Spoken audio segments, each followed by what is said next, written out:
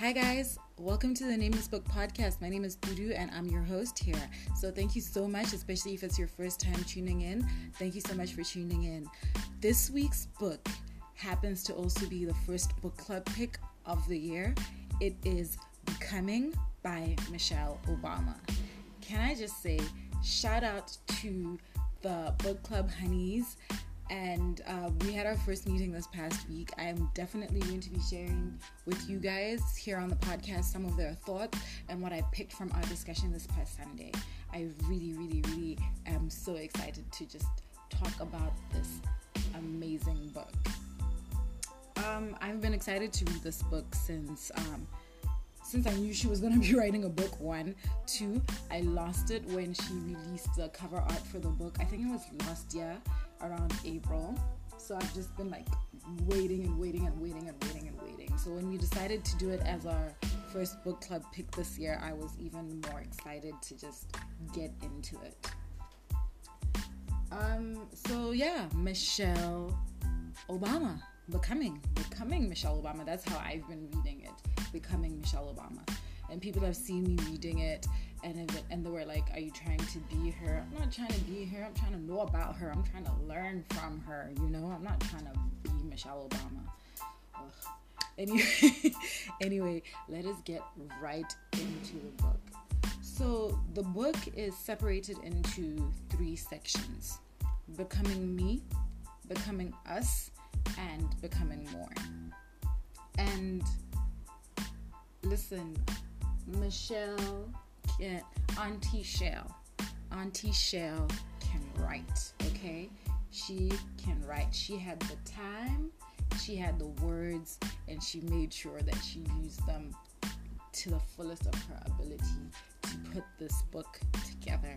I really do appreciate that. She took her time with some chapters, and at points, especially in the first section in Becoming Me, I know a lot of the book club honeys were saying that it drags on for, she was just talking and explaining so much, especially in the first section, and you're like, so when are you gonna get to the point? This is kind of dragging on. I know some of them had to go and try it on audio, and that was just an experience for every one of us, but I really did appreciate that.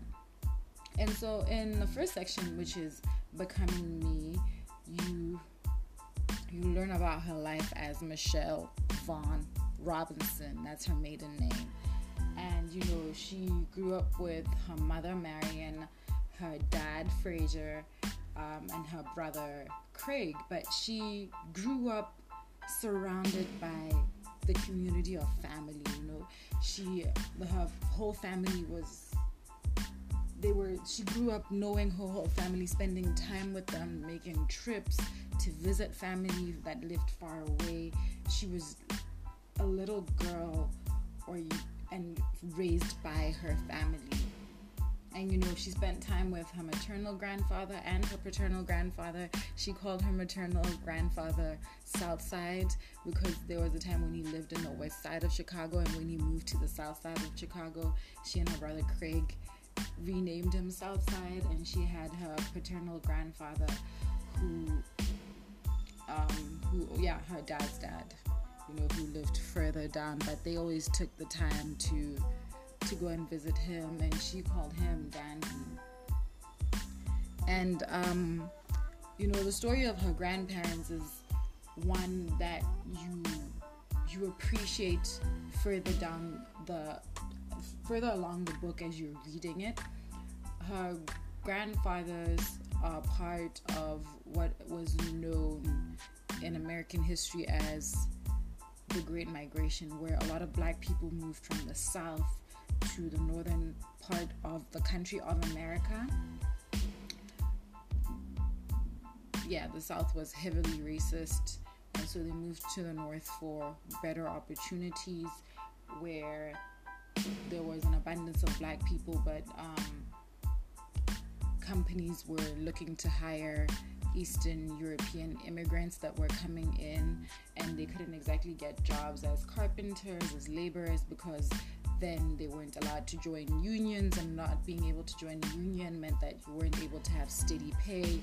And so it just led them into a cycle of getting jobs that would allow them to be able to at least provide for their family that weren't always as stable. And so it was that's when you see how racism literally is a system that is a social and economic system that was built to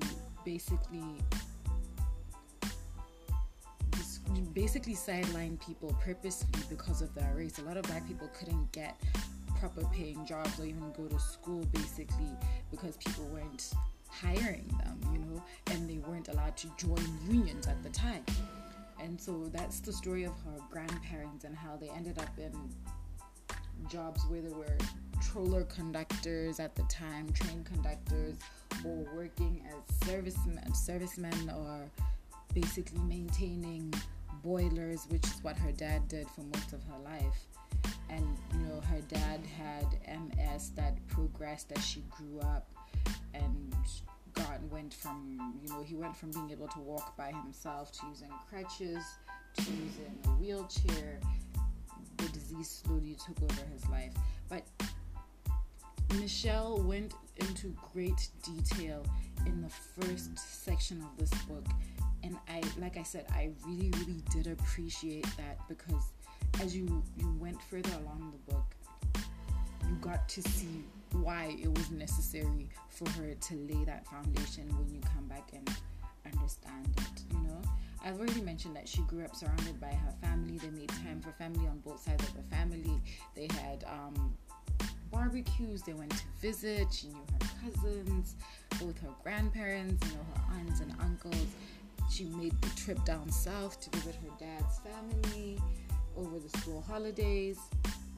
And from a very young age, she was very assertive and aware of herself. Early in the book, she says, when I was 4 years old, she decided she was going to learn how to play piano. So she lived with her parents in an apartment above a house where her great aunt and her uncle lived downstairs. And so her aunt used to teach piano to kids, and so she grew up hearing that, and she figured, it couldn't be that hard. So she wanted to learn how to play the piano. She learned and she picked it up really quick. So she wanted to learn the more difficult songs, but her aunt wasn't too keen on that, And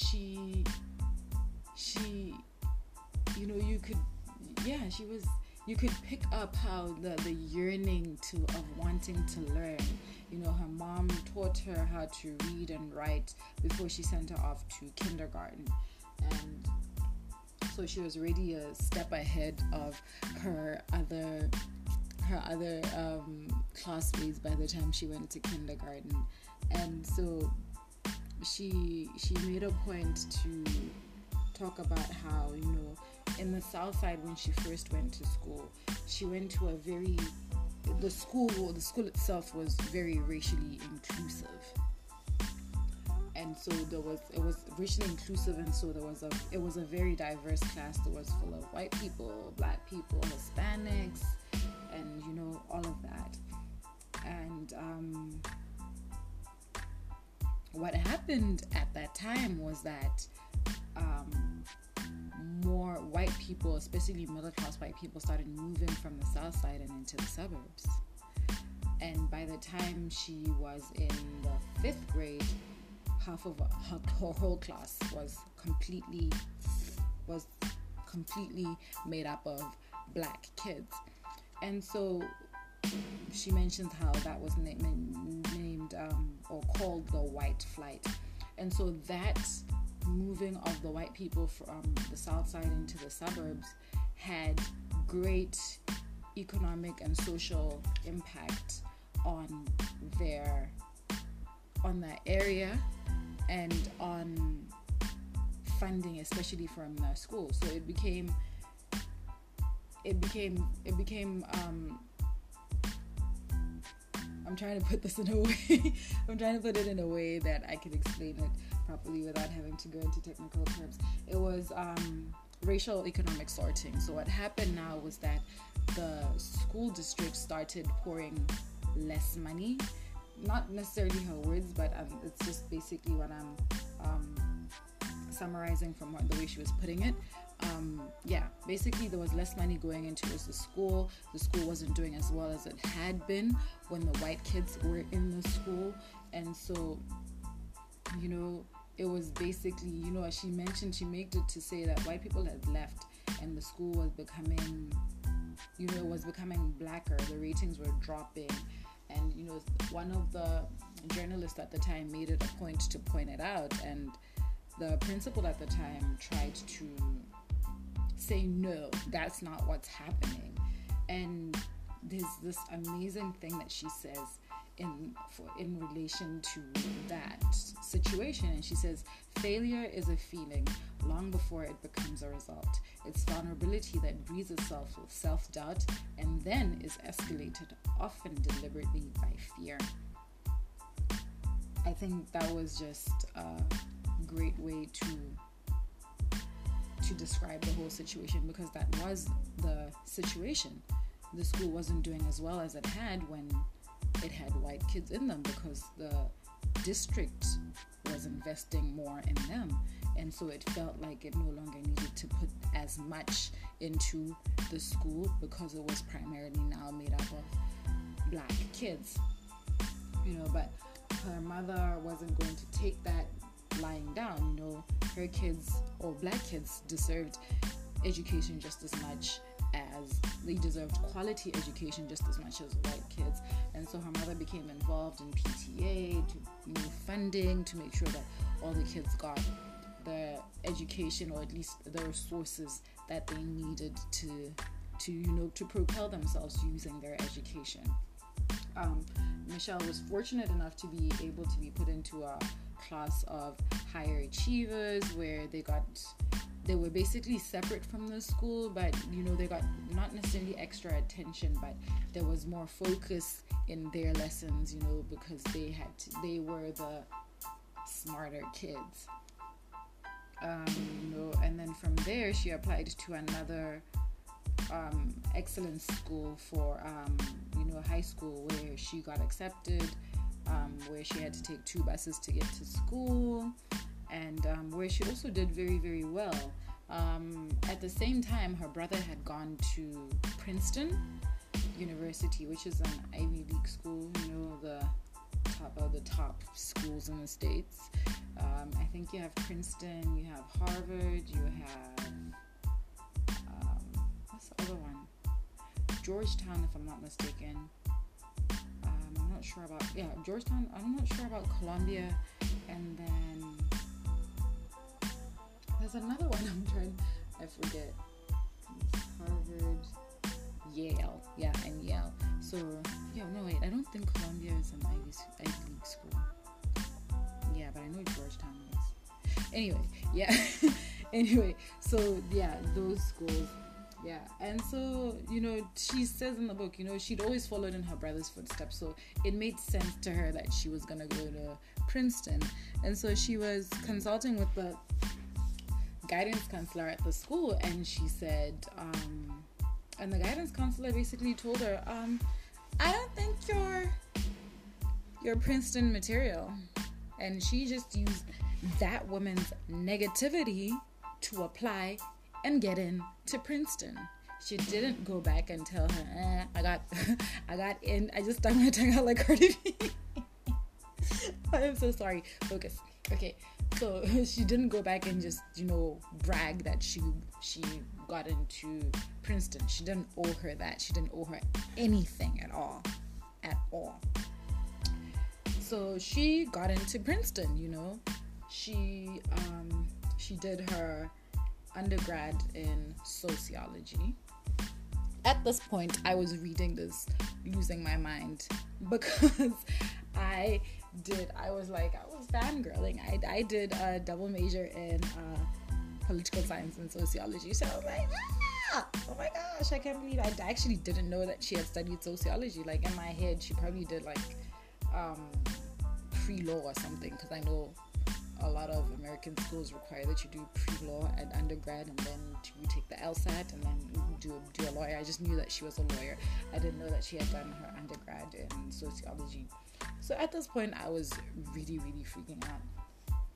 Well, not freaking out, just losing my mind, because I was like, I didn't know that you roll like that, you know? Yeah. Back to the book, actually.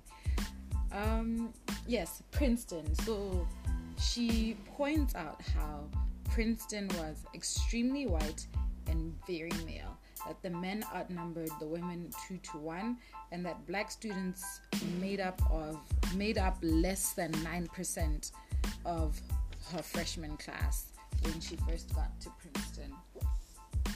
And when I got to this point and I just read those facts about Princeton, I realized that being black in America, you are constantly aware of your blackness.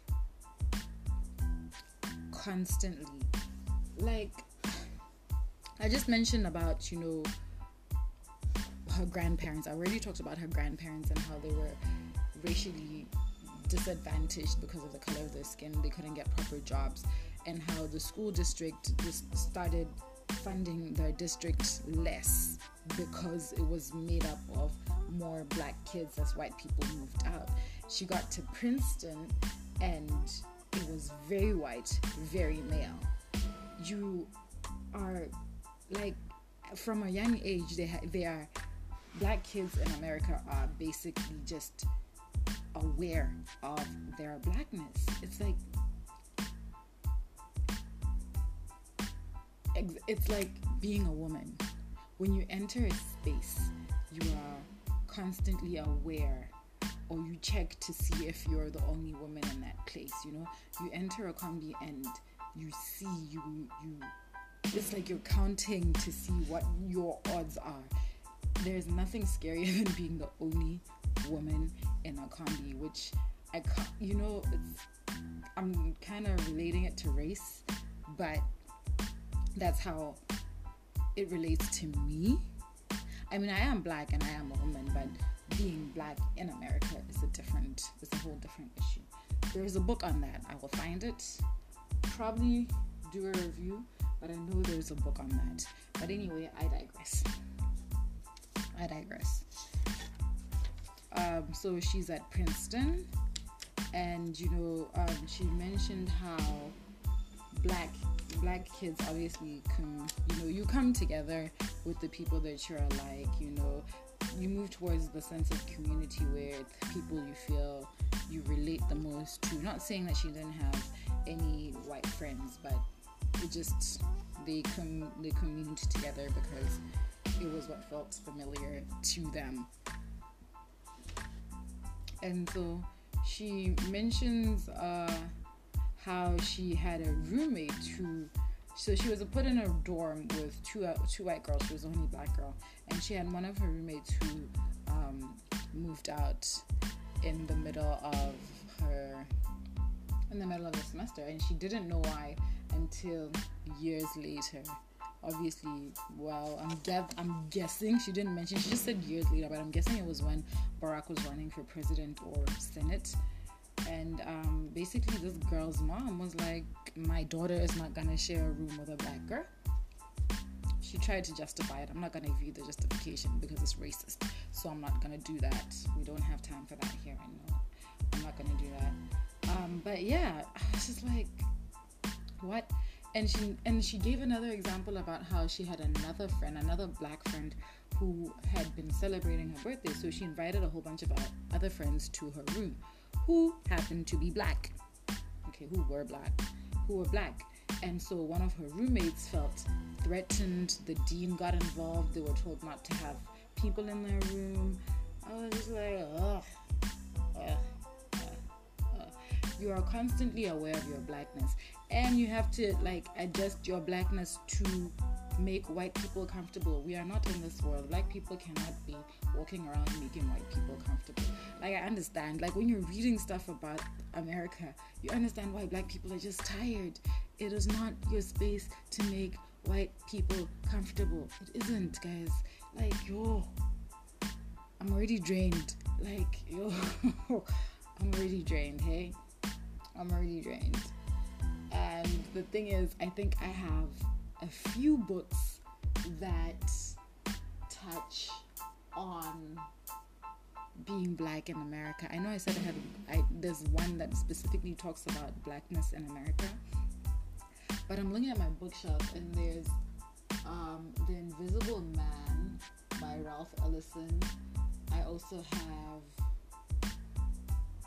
Malcolm X's autobiography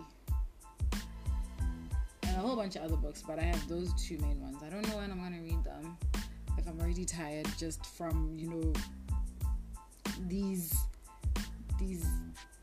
what I'm seeing, what I was seeing from Michelle's book that has already drained me about race and racism and just, yeah. Anyway, I digress. I keep digressing. I'm sorry about that, but it's just my thoughts of what I was picking up from the book. Hey, what I was picking up from the book. I think I was at where she was talking about her. Oh yeah, the white girl who said she wasn't feeling comfortable and had people moved and the dean involved, and she had a friend named Suzanne, who I will go into when it is a bit more necessary. Okay. When she finished at Princeton, before she finished at Princeton, she took the LSAT, which is basically the test to take to get into law school, and she got into law school. She got into law school. She went to a Harvard Law. So by the age of 25, she was done with school. She had finished her law degree. She was a junior associate at a firm in Chicago called Sidley and Austin. She had an assistant. She was making more money than her parents had ever done. She was wearing Armani suits. She had a monthly wine subscription. Guys, can people get serious, guys? Like, I know I want all of this. I want all of it, the making the money, having the assistant, wearing a Marni, at 25. Like, hey, hi God, I'm here, I'm ready. Anyway, but what I'm most jealous of is the wine subscription. That is probably the only thing I can afford here. Listen, I've done my numbers. If you listen to my first episode of this podcast, you know that I am down with the budget and crunching the numbers. I can afford the wine subscription. I cannot afford Armani. Okay? I can't afford Armani, but I want the wine subscription. I'm so jealous of the wine subscription. But anyway, she was doing that, hey? She was doing that. She was 25, getting her life, paying her student loans back, buying a car. She was doing that. She was on top of her game, okay? At 25, that's what she had. Imagine. Just imagine, hey? And that same time she was asked to mentor an incoming summer associate, right? And she agreed. And this person was a hotshot law student, climbing their own ladder, went to Harvard Law School, and you won't believe who it was. I'm joking. You already know it was Barack Obama. Obama. I'm sorry. I had to do that. I feel ashamed. Okay, I'm not. I'm lying. Anyway, guys, can I just say Michelle was not impressed by Obama, hey? She was not impressed. She tried to do a little research on him. It was way back when where you couldn't, get on Instagram and stalk him or go on Facebook and see what he looked like. She just looked for a picture, I think, in the summer edition of the catalog that they had at the office. It was a black and white picture. It wasn't all that clear, but she wasn't impressed. The secretaries around the office were talking about, oh, he's so cute, and she was just like, she couldn't be bothered. She literally says in the book, she's like, you put a suit on any half intelligent black man and white people tend to go bonkers. I was like, oh my gosh, Michelle, do you know that this is your future husband? Girl. But she was just so authentic with like how she felt. And I think what made it worse was she, like, at the beginning of the chapter, she just says Barack Obama was late. He was late for his meeting the very first day. On his first day, he was late, But she was sort of like a mentor to him, She had to make sure he was comfortable, he was happy at the job. She took him out for dinner, obviously on the company's account, and they spent a lot of time together. They ended up falling into a routine. Barack would go to her office in the afternoon just to sit and chat and discuss legal memos and all of that. And it was real cute. It was real cute. And listen, I would not do justice to the way Michelle described Obama. If I tried, I would not do justice to it, because she's known this man for so long. They've been together for, I think, over 25 years, or I don't know. They got married in 1992. They've been married for over 25 years. They've been together longer than that. And the way Michelle talks about Obama in Becoming is honestly, I was in awe most of the time. I was like, she was both amazed and she was both amazed and appreciative of who he was, I know there's a part where she described him as like a unicorn, and she wanted to learn from him, and she was learning from him, and she didn't think he was real. And the way she just talks about him and his attributes and his personality and who he was, and who he is as a person, it left me in awe. Okay, you could tell that this woman, this is her life partner, this is her person, this is her friend.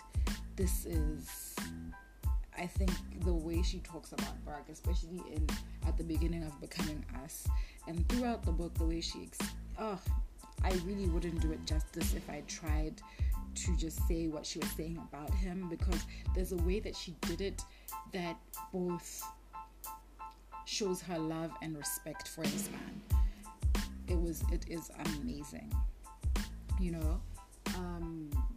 they fell into routine. They would go out for dinner and hang out outside of the office, and they had gone out this one time, and Obama was like, I think we should date. And she was like, first of all, I told you I don't do that. And she says, like, I told you I don't date, and second of all, I'm your advisor. And he was like that means anything. Like that means anything. He was like, plus you're real cute, So she just brushed him off, and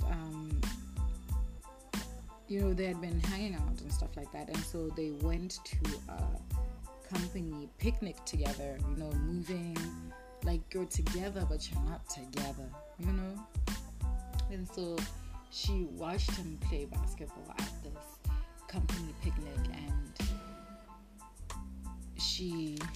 I think that was the first time she saw him. Hey, that was the first time she saw him. They ditched the little company picnic, went to get ice cream, and while they were there, at the end of the night, Barack was like, "Can I kiss you?" And she was like, yes. It was so cute. I'm just trying to make like changing my voice. I'm just like, it was just so cute. Hey, don't mind me. I'm being a hater. It was really, really cute. Like when I read it, I was like blushing. I was like, that's so cute. It was really, really cute. Hey, they began dating. Like this is happening over the summer. Like American summer is like June to August. June to end of August, I think, if I'm not mistaken. May, June, somewhere there, but I know it's 3 months long. So this is all happening over the course of like 3 months. And, they start dating, they spend time together. And, he was due back at Harvard later in the summer. And she says this, she was so intrigued by him. He was very secure, openly affectionate, gave her compliments and made her feel good. He was unreal. He was a unicorn. He was unreal. Unusual to the point that he seemed unreal. And he wasn't materialistic. He spent most of his money on books. Insert heart eyes emoji right here, okay? Heart eyes emoji out here. It was so pathetically cute. I love it. And he was drawn to the bigger abstract, I think he still is, bigger abstract issues. And, she was constantly intrigued by him, They were very, very different. She was by the book, hey? She had gone to school. She used education to propel her in life. She went to Princeton, she went to Harvard, she got the job, she made the money, she was set. Whereas he had a very different upbringing. He had grown up with his mom sent him back to America, he grew up with his grandparents, he had a different upbringing, And so there was such polar opposites, very, very, very polar opposites. And she, and so he was very, very, Barack Obama is a writer, he's very, very eloquent. And when it came the time for him to go back to Harvard at the end of the summer, he wanted to write letters. He had spent years writing letters to his mother, who was in Indonesia, and that was the main form of communication. And he was like, listen, I'm not really a phone guy, hey, so let's write letters. And Michelle was like, no. She was like, no. If I'm not talking to you on the phone, I might have to find another guy that'll listen. And Barack Obama became a phone guy. Those are her words. That's literally what it said. Those are her words. He became a phone guy. They spent time on the phone together, talking and stuff like that. When it came to Becoming Us, it's a memoir, hey? There were times where I felt like maybe it was too much on the relationship, but then I came to realize that it was actually part of her story and their story. And yeah, I came to appreciate it. Sometimes there were times where it became like it was too much, but I appreciated why she was taking us through it all. Like I said, it's a long, lengthy book, and everything that she was doing and saying in the book, even though it sometimes became annoying, for lack of a better word, it was necessary. Very necessary in understanding everything that was happening around them, I mentioned her friend, Suzanne. Suzanne was a free spirit, She, at some point when Michelle had already settled, in her job, Suzanne was like, you know what, I'm quitting my job. I'm going to travel the world. She went with her mom. They traveled all around the world. She came back a year later. She had been diagnosed with cancer. Her mom had also been diagnosed with cancer. And so, Suzanne died at the age of 26.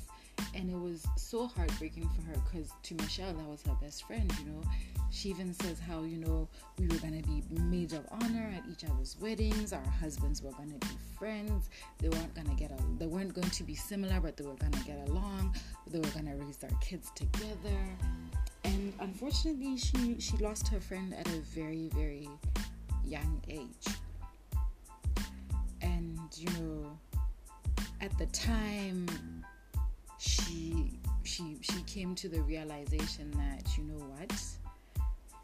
she's not really happy in the space that she was in. Suzanne losing her life at a young age showed her how routine and monotonous her life had become. Save for Barack Obama, but the rest of her life had become very, very routine and monotonous, and it wasn't exciting her. It wasn't fulfilling. And it was at this point where she decided that, she didn't decide, but she realized that she hated being a lawyer. And she hated it. She wasn't suited for it. And it felt empty. But she was also questioning herself, because she had put so much work into it.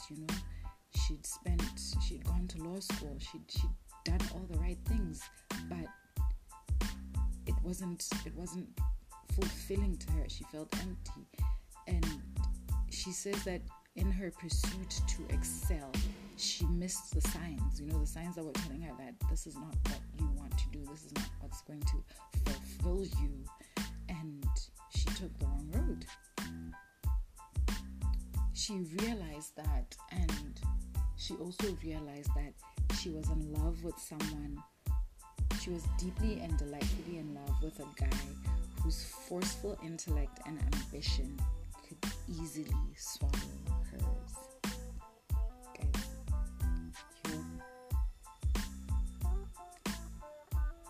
self-awareness, hey?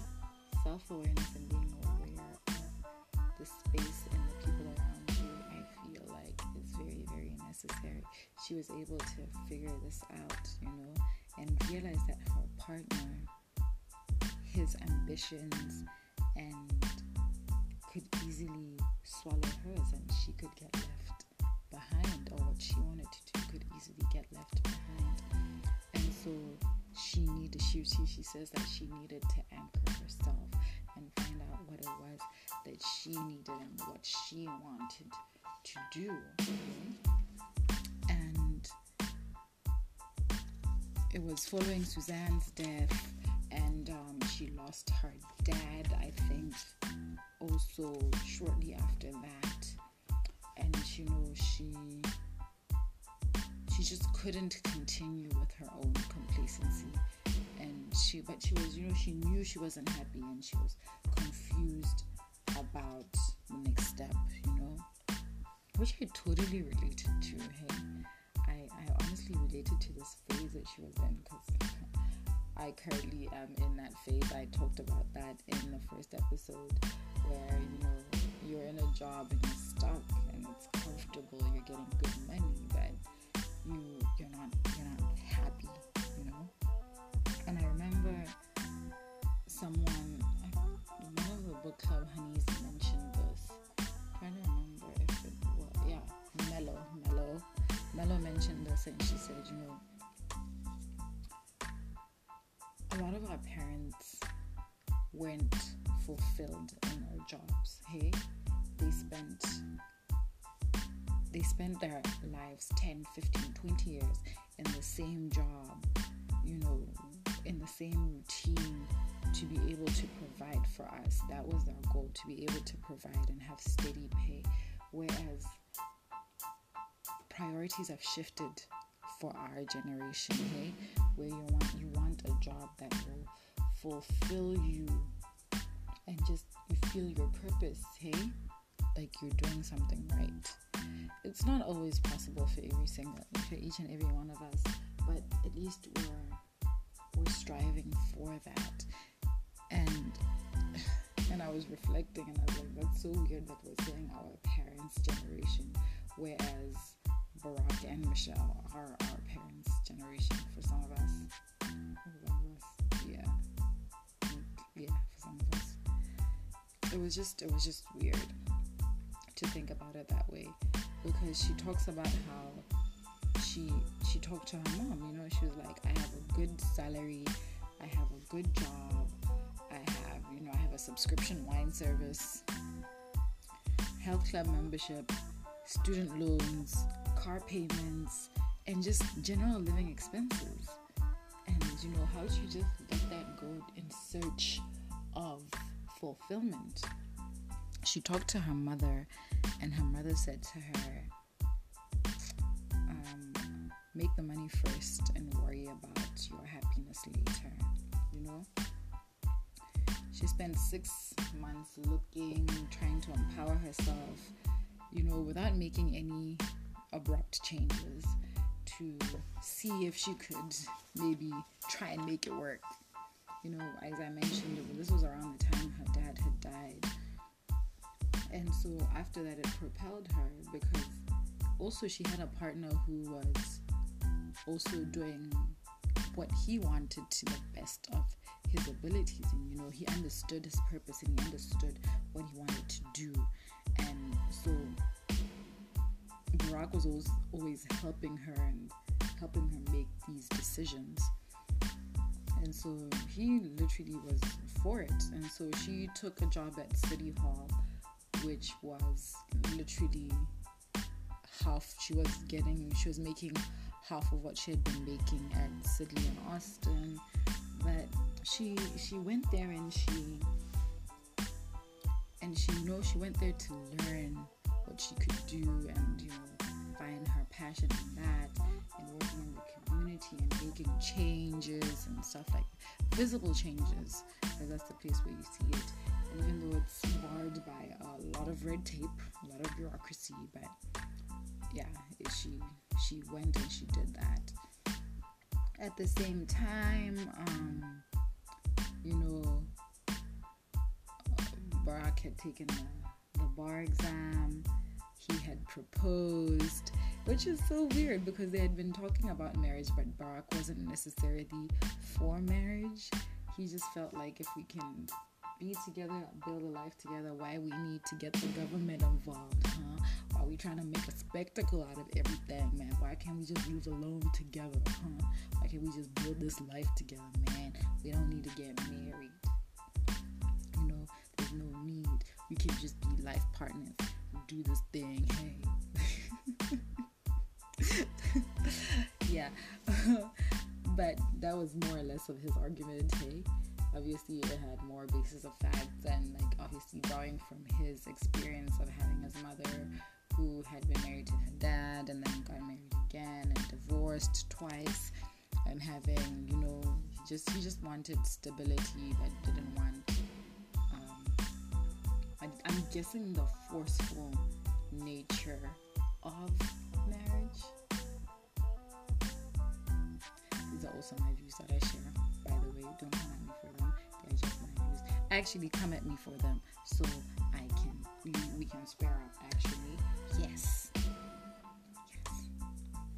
Anyway, yeah, whereas Michelle had grew up in a family, a wholesome family, where marriage was just basically the cement on the top. Okay, maybe not cement, but the icing on the top of just legitimizing that union. And so, on the day he proposed, he brought up the whole marriage thing again, and he just baited her with it.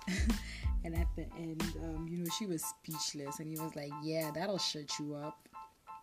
I remember all the book club honeys and I were just losing our mind. We were like, oh my God, daddy.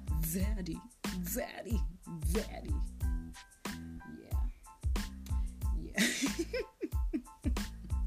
Yeah, we were just like, oh, okay, sir, okay, yeah, guys, yeah. I'm not saying go around talking to women like that, but you have to find context and when to do that, okay? I can't be giving advice right now about I can't be giving relationship advice, but anyway, that's another topic. That's another topic for another day that we will not discuss on this podcast. They'd been traveling to Kenya, where she got to visit Barack's paternal grandmother, just meet the rest of his family that was in Kenya, got married, and she mentions how she quickly realized, as she had been living with Barack, how he was a loner. He was a loner. And he needed his space to be able to do what he needed to do. And from the early onset of their marriage, it wasn't going to be textbook. They didn't want to be textbook marriage. They were going to have to make it work. Whereas, Barack didn't have a problem with, them spending time apart and stuff like that, or just being by himself. And so, early in their marriage, he took about 5 weeks. He went away for 5 weeks. He went to Bali for 5 weeks to write his book, Dreams of My Father. Early in their marriage, they got married October 1992. Early 1993, he spent 5 weeks in the jungle writing his book. He left his newlywed wife. Is that the word, guys? He left his new wife? Anyway, I don't know what it is. I'm not interested in what the term is. But he left his wife and went to write this book, And she was beginning to understand that, this is who he is. And so, roll with the punches. Roll with the punches. She didn't always roll with the punches. Sometimes she fought back, okay? Sometimes she fought back. But they understood each other, hey? They really, really understood each other. And it worked for them. It really did. It worked for them. And so at the same time, right, I think it was in 1993, she got a new job as executive director of an organization called Public Allies. It was a startup that was started in Washington, D.C., I believe, in Washington, D.C., and she helped start the Chicago chapter of that organization. Basically, that organization was helping young people find jobs and aligning them with their skills to the proper jobs in the private and public sector. Yeah. And she was doing that. She was doing that. And this is the part where I was like, hey, yo, wow. Remember how I mentioned she had gone to work in City Hall, and she took a very significant pay cut, and she mentioned how, when she went to work at Public Allies, she had to be honest. Hey, had to be very, very honest with them and be like, you know what, this is how much I need. If you're not willing to meet me with the money that I need, I got bills to pay. I got bills to pay. I got mouth to feed. Well, she didn't have mouth to feed. It was just her and her husband at the time. And, she had her student loans. She had, I think, car payment as well. She was very, very honest with them. And she was like, this is what I need. And they went and found funding, and they were able to help her come aboard. She was like, this is the money I need. If you don't have it, I'm not coming on board. And they went out, got the money, and she was able to get the job. I was like, wow. She was very assertive. I mentioned how she was just so assertive from a young age, and that she grew bolder in her assertiveness as she grew older. And I was just like, that is so admirable, because I think, and I always read articles that say a lot of women don't ask for the right compensation that they should be getting, hey? And so we are usually underpaid. also there is the whole sexism thing, but we have to be assertive and saying, you know what, this is what I need. This is what you're gonna pay me. If you're not gonna pay me this, then keep your job. Keep your job. I don't need it. You know? And I was just like, yo, Michelle. Okay, sis. Around this time, Barack Obama starts thinking about getting into politics. So he goes into state legislature. So he was in state legislature in the state of Illinois. And it became difficult for them because at the same time they were trying to have a child. They were trying to get pregnant. And so it became a bit difficult for them because he was away in Springfield. She was in Chicago. He was in Springfield because I think that's where the Senate met. And he was there a couple of times a week. She had difficulty getting pregnant. She had a miscarriage. They had to go through IVF. In vitro fertilization, which is how they managed to have their first daughter, Malia, in 1998. Barack was getting into politics, being attacked by his opponents, being dragged for essentially, I might be biased for being black and being ambitious. I'm joking, but yeah, they were basically just attacking his character, I think. I don't want to go too much into Barack's politics and his campaigning, but it's gonna be necessary as I talk about when he was campaigning for in the 2008 presidential elections. It's necessary there because of the part that Michelle played in that, and we will talk about that when we get there. But I didn't want to heavily focus on Barack. Barack has books out there. He has another book that's going to be coming out. I'm not sure if it's this year or next year, but he has a book that's coming out, and it's probably also going to touch on that. This is about Michelle LaVaughn Robinson Obama. So again, it was also one of those things that I felt like, okay, fine, I understand that, yeah, you guys are out here living your best life together, living this life.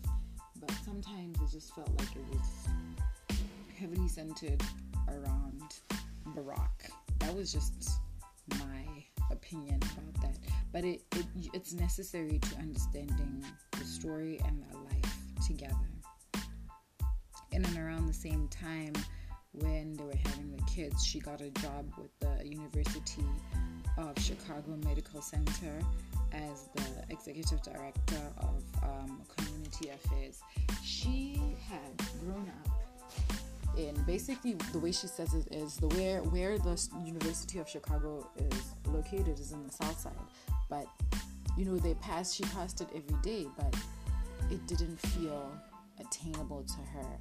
And so part of her job was making the community around the university just feel included in, or make it feel attainable, just bridging that gap between them. And because of her father, who hadn't been able to afford necessarily the right medication or health care to treat his MS, and even other black people in the community who have basically illnesses that are treatable, diabetes, that's what she says, diabetes, heart disease and stuff like that, that way if you take medication over time, you can live with them. And so that was her main thing, bridging that gap, especially when it came to medicine and accessibility to medicine, which she was in charge of at the University of Chicago Medical Center. And we talked about this at book club. We honestly are of the opinion that with or without Barack Obama, with or without Barack Obama's fame,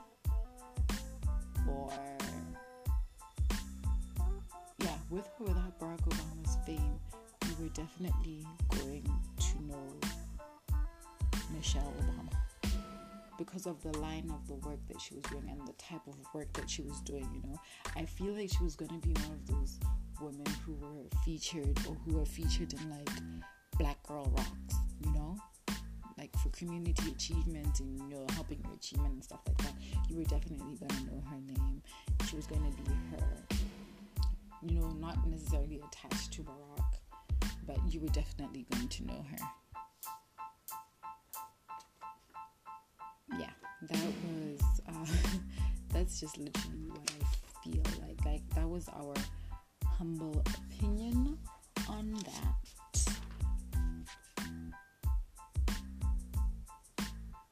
You know, and then comes another part, which I on Sunday I didn't want to agree with when we met with the book club, and then I was reviewing my notes trying to prepare for this podcast, and I came across this, and she said they'd made the decision to let Barack's career proceed as it had, to allow him the freedom to pursue and chase his dreams.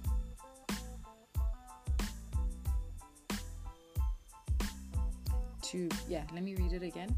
They'd made a decision to let Barack's career proceed as it had, to allow him the freedom to pursue and chase his dreams.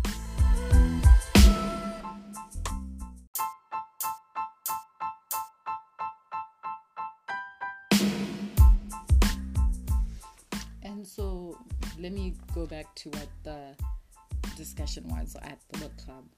And so reading that, it was like Michelle retreated. She dialed herself down to allow her husband to propel into who he is and who we know him to be. And for me, oh my gosh, I think when we were having the conversation during the book club discussion, I didn't want to see that, and part of me knew it was true, but also didn't want to believe it. So as I was reading my notes preparing, it was like, okay, yeah, she did, and I won't lie, you know it, but it's still disappointing, you know, it's disappointing,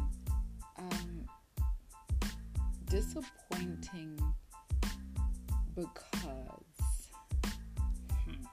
let me see if I can get the words to put it together. Disappointing because I've already mentioned about she was a high achiever. She was very assertive. She went after what she wanted. So I didn't see, and she was self-aware and even aware of Barack and his ambition, that she knew from early in their relationship that she had to anchor herself. She had to find what would work for her so that his ambition and his goals and his career doesn't shadow hers, you know. And so from that to this, it was, to me, it was disappointing because, you know, you can do it all. Women can do it all, you know. You can, you will, she did. But context is very, very necessary. It hit me in as much as I was disappointed, because the next section, she was basically talking about how she's a mother of 2 young girls and she wanted to be present while still, you know, being able to work in her job that she also equally loved. And so she even mentioned how she numbed herself, you know, stepping back in moments where she would usually step up, you know, and she was aware of what she could have followed through on, you know, and she was aware of what could have made her in her career even, you know, bigger or larger or greater. And like, again, context. She had a husband who was in politics and was not always home, and she had 2 little girls. She had a job, already mentioned that. And so, obviously if her career advanced even greater, she would be leaving her kids at home more, and then her kids would have two parents who weren't always as present. Context. I will keep saying that. Context of her life. Yeah. And so around 2004, Barack Obama decided to campaign for Senate, and he gave the keynote address at the 2004 Democratic National Convention. And that is when Barack Obama grew in popularity. That's when everybody knew his name, who he was, what he was doing, and all of that. And he became popular. It was on the newspapers. People started calling him the next black president.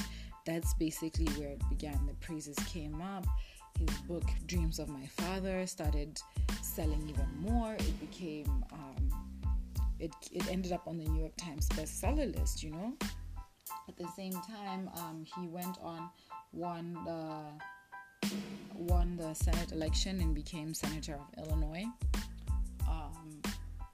And so he moved to DC, but Michelle had to stay behind. She had a job, she had kids. He moved there alone. He got an apartment.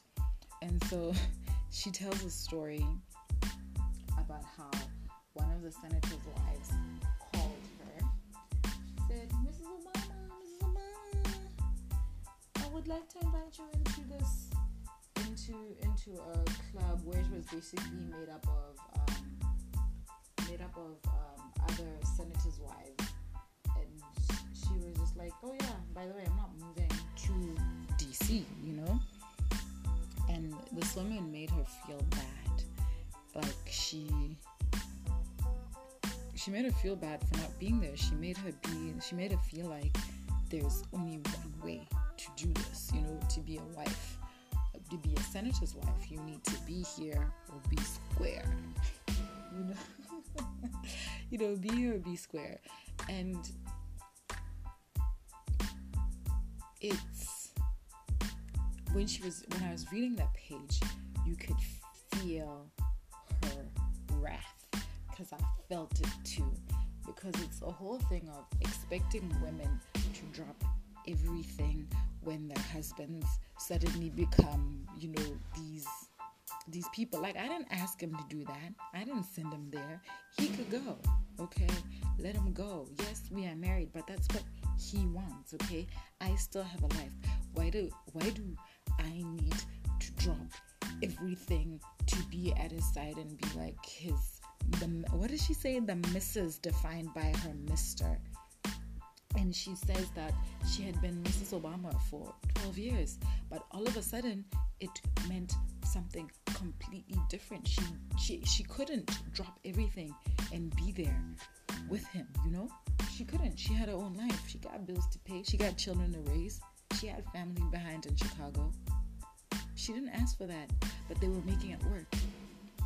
And I felt her range, and I felt it like so much. And it was, I was like, I see you. I get it. Hey, I get why you're angry. I really do get why you're angry. And at this time, it was he like I stated,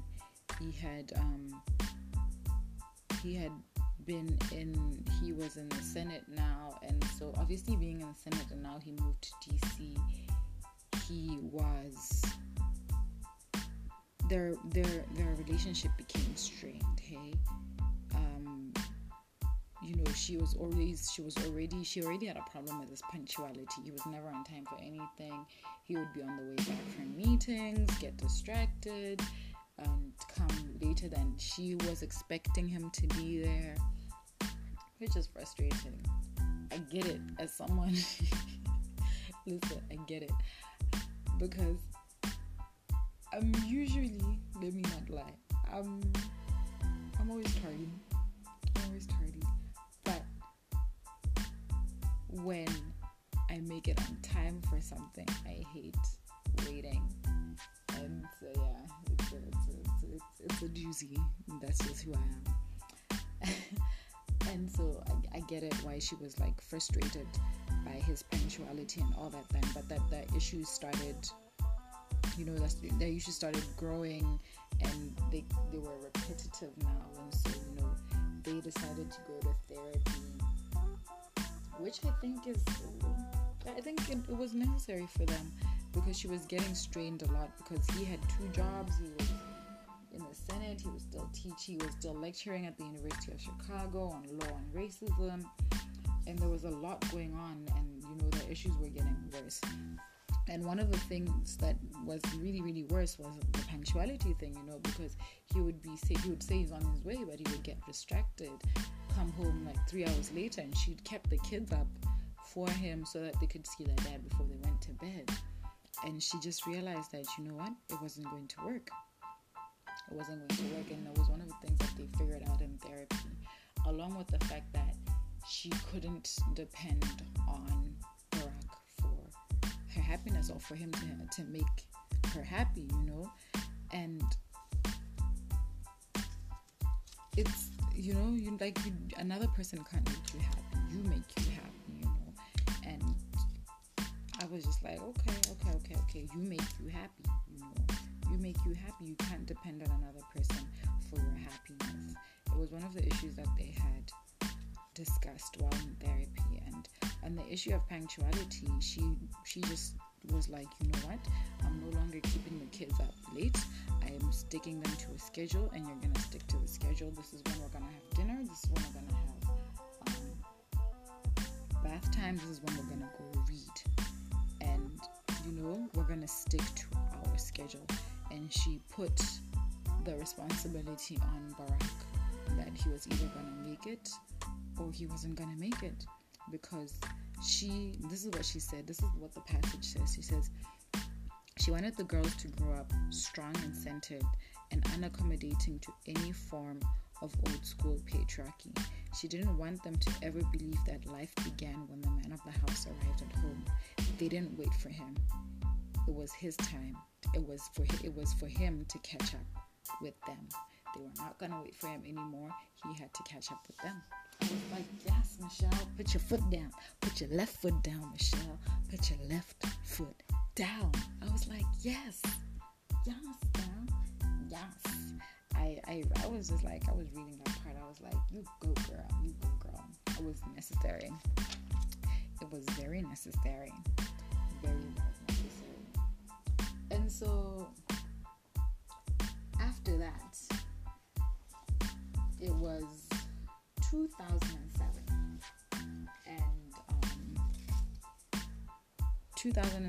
and there had already been chatter, people had already been asking if Barack Obama was going to be running for president in 2008. The conversations had been starting. He had been diverting them, saying it's a family decision, which essentially meant that if Michelle says yes, then he'll run. They hadn't actually had the conversation.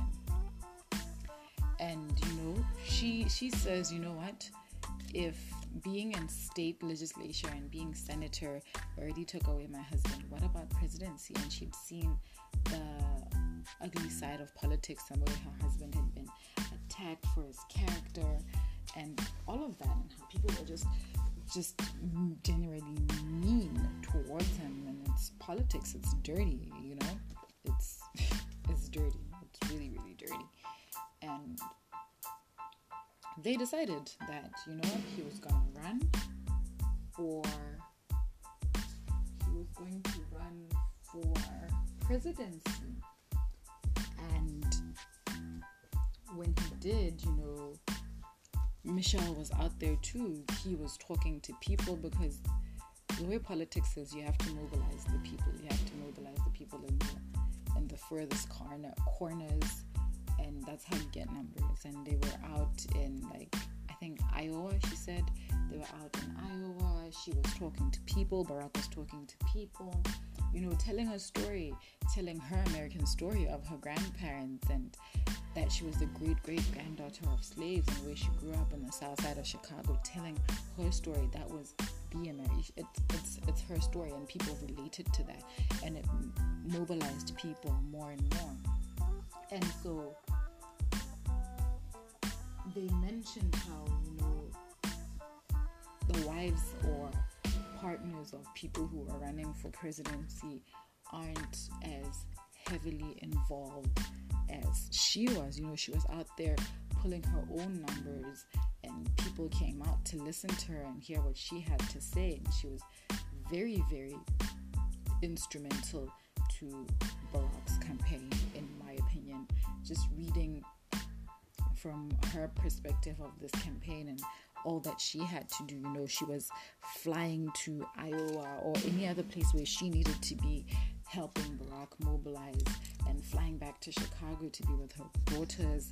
She had to scale back her work that year as Barack was campaigning, and she just had to. She was out there just campaigning with her man. I was just like, yo, and she didn't like politics. She had grown up with Santita Jackson. I hope I'm saying that right. Santita Jackson, who was the daughter of the Reverend Jesse Jackson. And when they were in high school, Jesse Jackson had placed his bid to run for presidency of the United States under the Democratic banner. Yeah, he ran under the Democratic Party. Yes. And she had seen how they had gone through that, and she used to go with them to rallies and see the whole. She just saw it through her friend's eyes, and she really didn't like it. But here she was doing it, and the thing is, she was like, she didn't want to be the person that stopped Barack from achieving his dreams. She already hadn't been spending enough time with her husband and her the family as a whole together. She was talking about her kids, but she didn't want to be selfish and stop Barack from his purpose. And so she just thought, what? Let him run, and he'll lose. She honestly didn't think he was gonna win. She really didn't, hey? She really didn't. And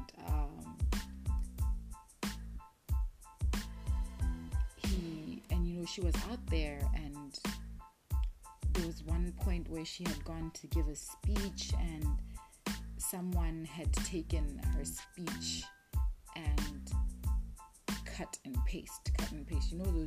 Those videos that they do on the internet where you make someone out to say something that is completely out of context and wasn't what they were saying. Someone did that after she had given one of her soapbox speeches, and so totally distorted her message, called her anti-American, and all of that, which was very, very harmful to the campaign. And so they started assessing what she was saying, and her friends played back one of the videos of her speeches, and they muted the audio, and she was looking at herself, her mannerisms, her body language, her facial expressions, and it was, the way she said it, she was just like, why didn't you tell me?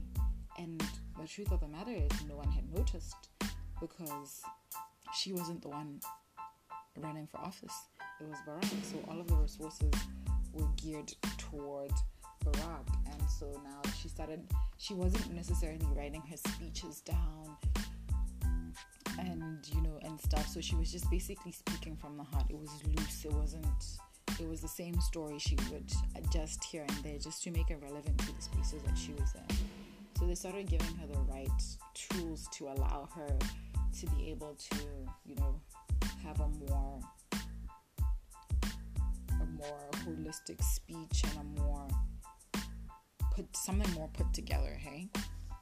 And so she was invited to speak at the 2008 Democratic National Convention, and that went really, really well for her. When I was watching, when I got to the part where they were talking about the 2008 election, I remember the night he won. Barack Obama won the election, and I've been going back and watching those speeches and stuff like that. It was Yes, I've just been going back and watching back those speeches. I haven't watched her 2008 speech at the National Democratic Convention. I watched the one she did in 2016. In 2016. That one I remember watching, but I didn't watch the original one in 2018. I mean, 2008. Sorry. Yeah, and we know what happened, and Barack Obama won the election in 2008, and she tells a very, very funny story about like leading towards, the election. As they were heading towards the election, Barack was getting even more and more popular, and so they started getting Secret Service detail, and she was getting popular soon. She and the kids were getting Secret Service detail, and there was a time they had been campaigning, and it was the 4th of July, which also happens to be Malia's birthday, and so they were celebrating out there campaigning. A few of Malia's friends, a few of her cousins were around, and some other kids of like some campaign staffers, and they had a little private party right after the campaign with everyone else, and they had balloons and stuff like that. Even some of the Secret Service people were there.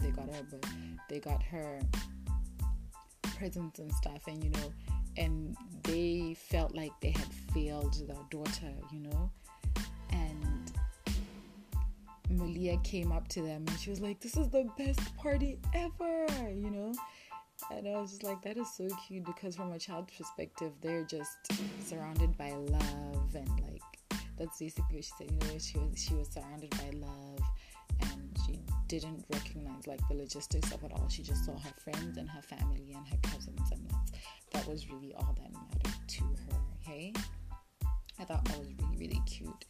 So back to the story. They had already gotten Secret Service detail pretty early on. It just got worse when Obama got elected. So the night he got elected, they were going to the convention center, I believe, and now he was president-elect. So they're driving there. It's the Obama family, just the nuclear family, 4 of them. And so apparently Sasha looks out of the window and she says, "Daddy, I don't think people are coming to your celebration," because there was no one on the street.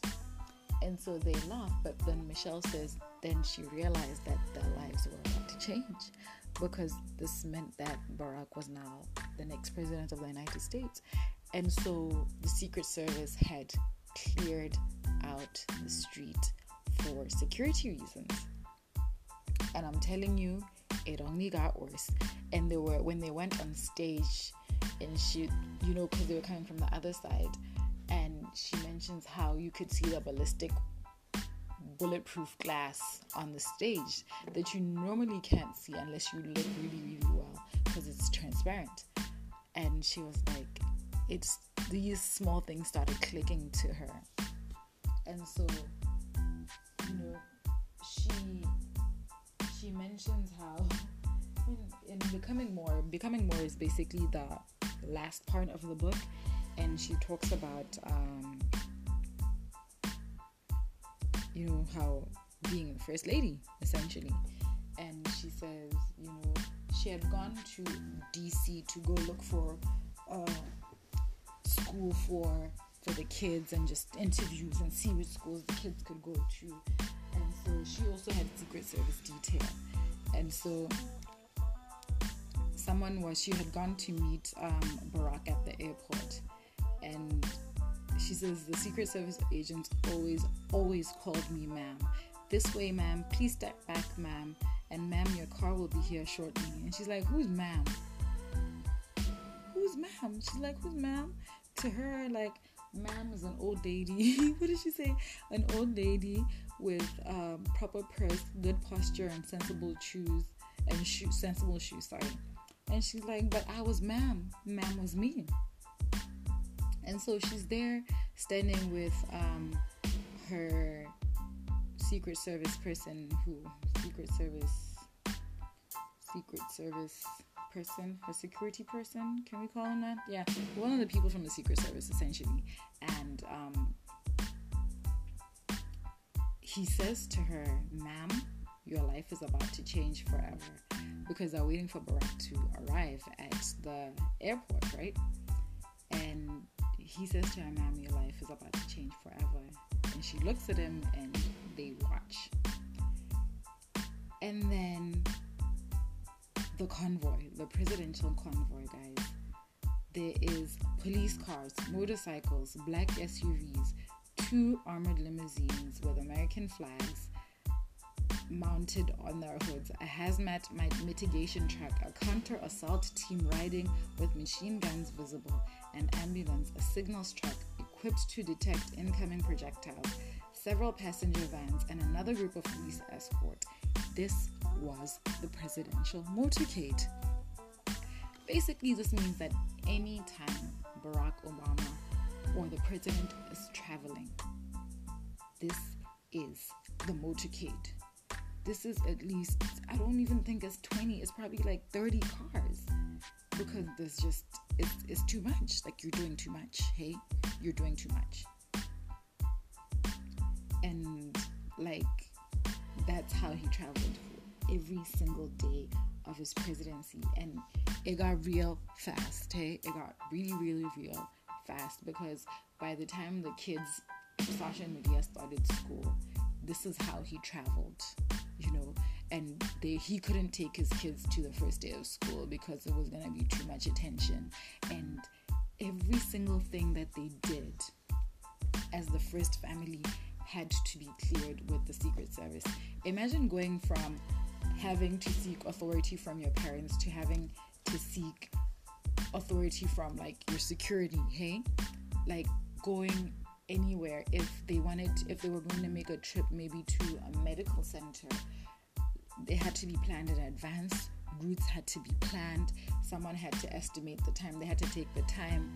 They had to take the route and estimate the time that it would take for them to get there and get back. Security factors. And it's intriguing. It's intriguing. I love it. I really, really do love it. But it's tedious. Like, they couldn't go outside of the White House without alerting security. They couldn't open windows without opening a window with a security threat. Like, you can't be in your house and you're like, ooh, it's hot, let me open a window. No. Every single thing that they did, they needed security. Sasha and Malia had security when they went to school. They had agents who stood outside of their classes, who followed them everywhere. Imagine being that young and having having security. Like, what? I wouldn't handle it. No, I'm lying. I would be asking people to swear up every day. I would literally be talking so much shit and asking people to swear up every single day.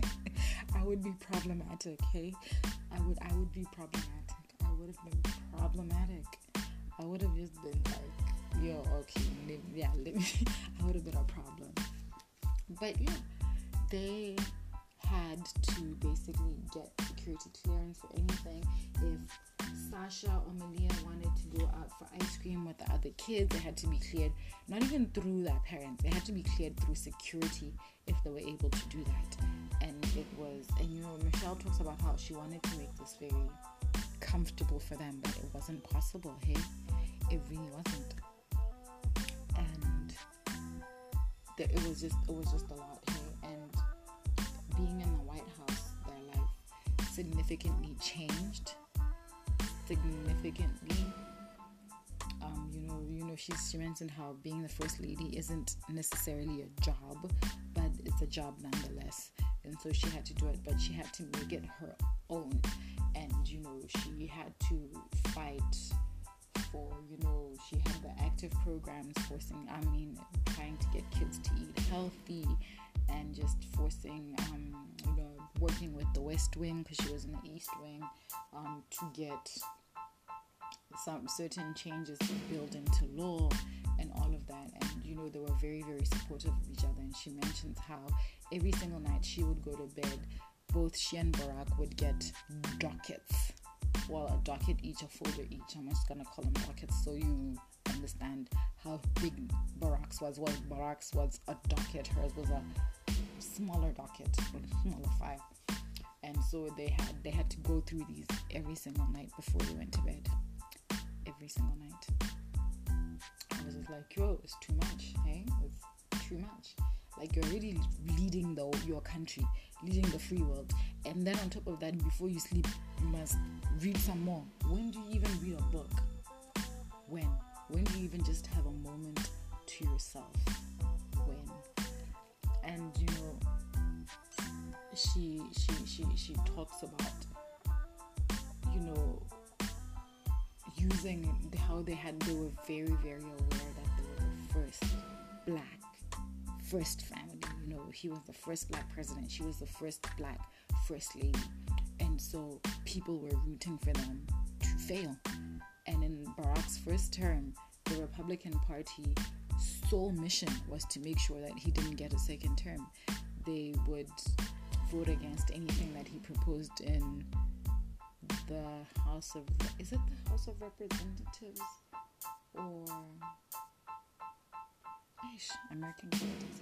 I don't know. In the House, they would vote against everything just to make sure that he failed, even if they didn't care about the future. That's basically what she was saying. And you know, people like the current president started spewing hate speech and saying how trying to discredit his birth certificate and where he was born. And she mentions how, you know what, people don't realize that words have effects and they have to take responsibility for that, because it spewed a lot of hate speech and a lot of people believed and a lot of people ate that up. And so from that hate speech or that conversation or whatever he had sparked, people started believing that, and someone tried it. Someone had taken a semi-automatic rifle and aimed it at the Truman balcony where they used to go out and have tea, and started shooting. Luckily, ballistic glass, bulletproof, bomb-proof glass was there. And she said in the book, she said she would never forgive Donald Trump for that, because he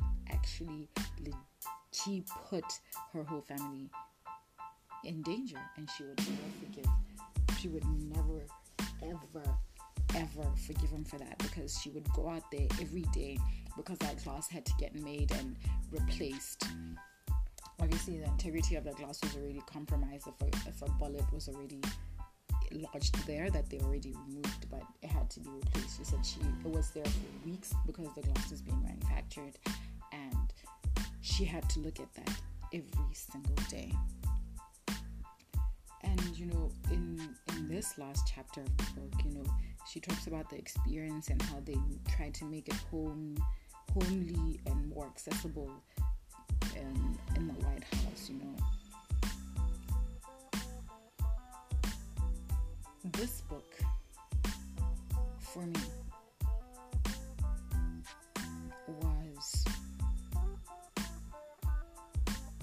was very, very, very, very, very, very relatable.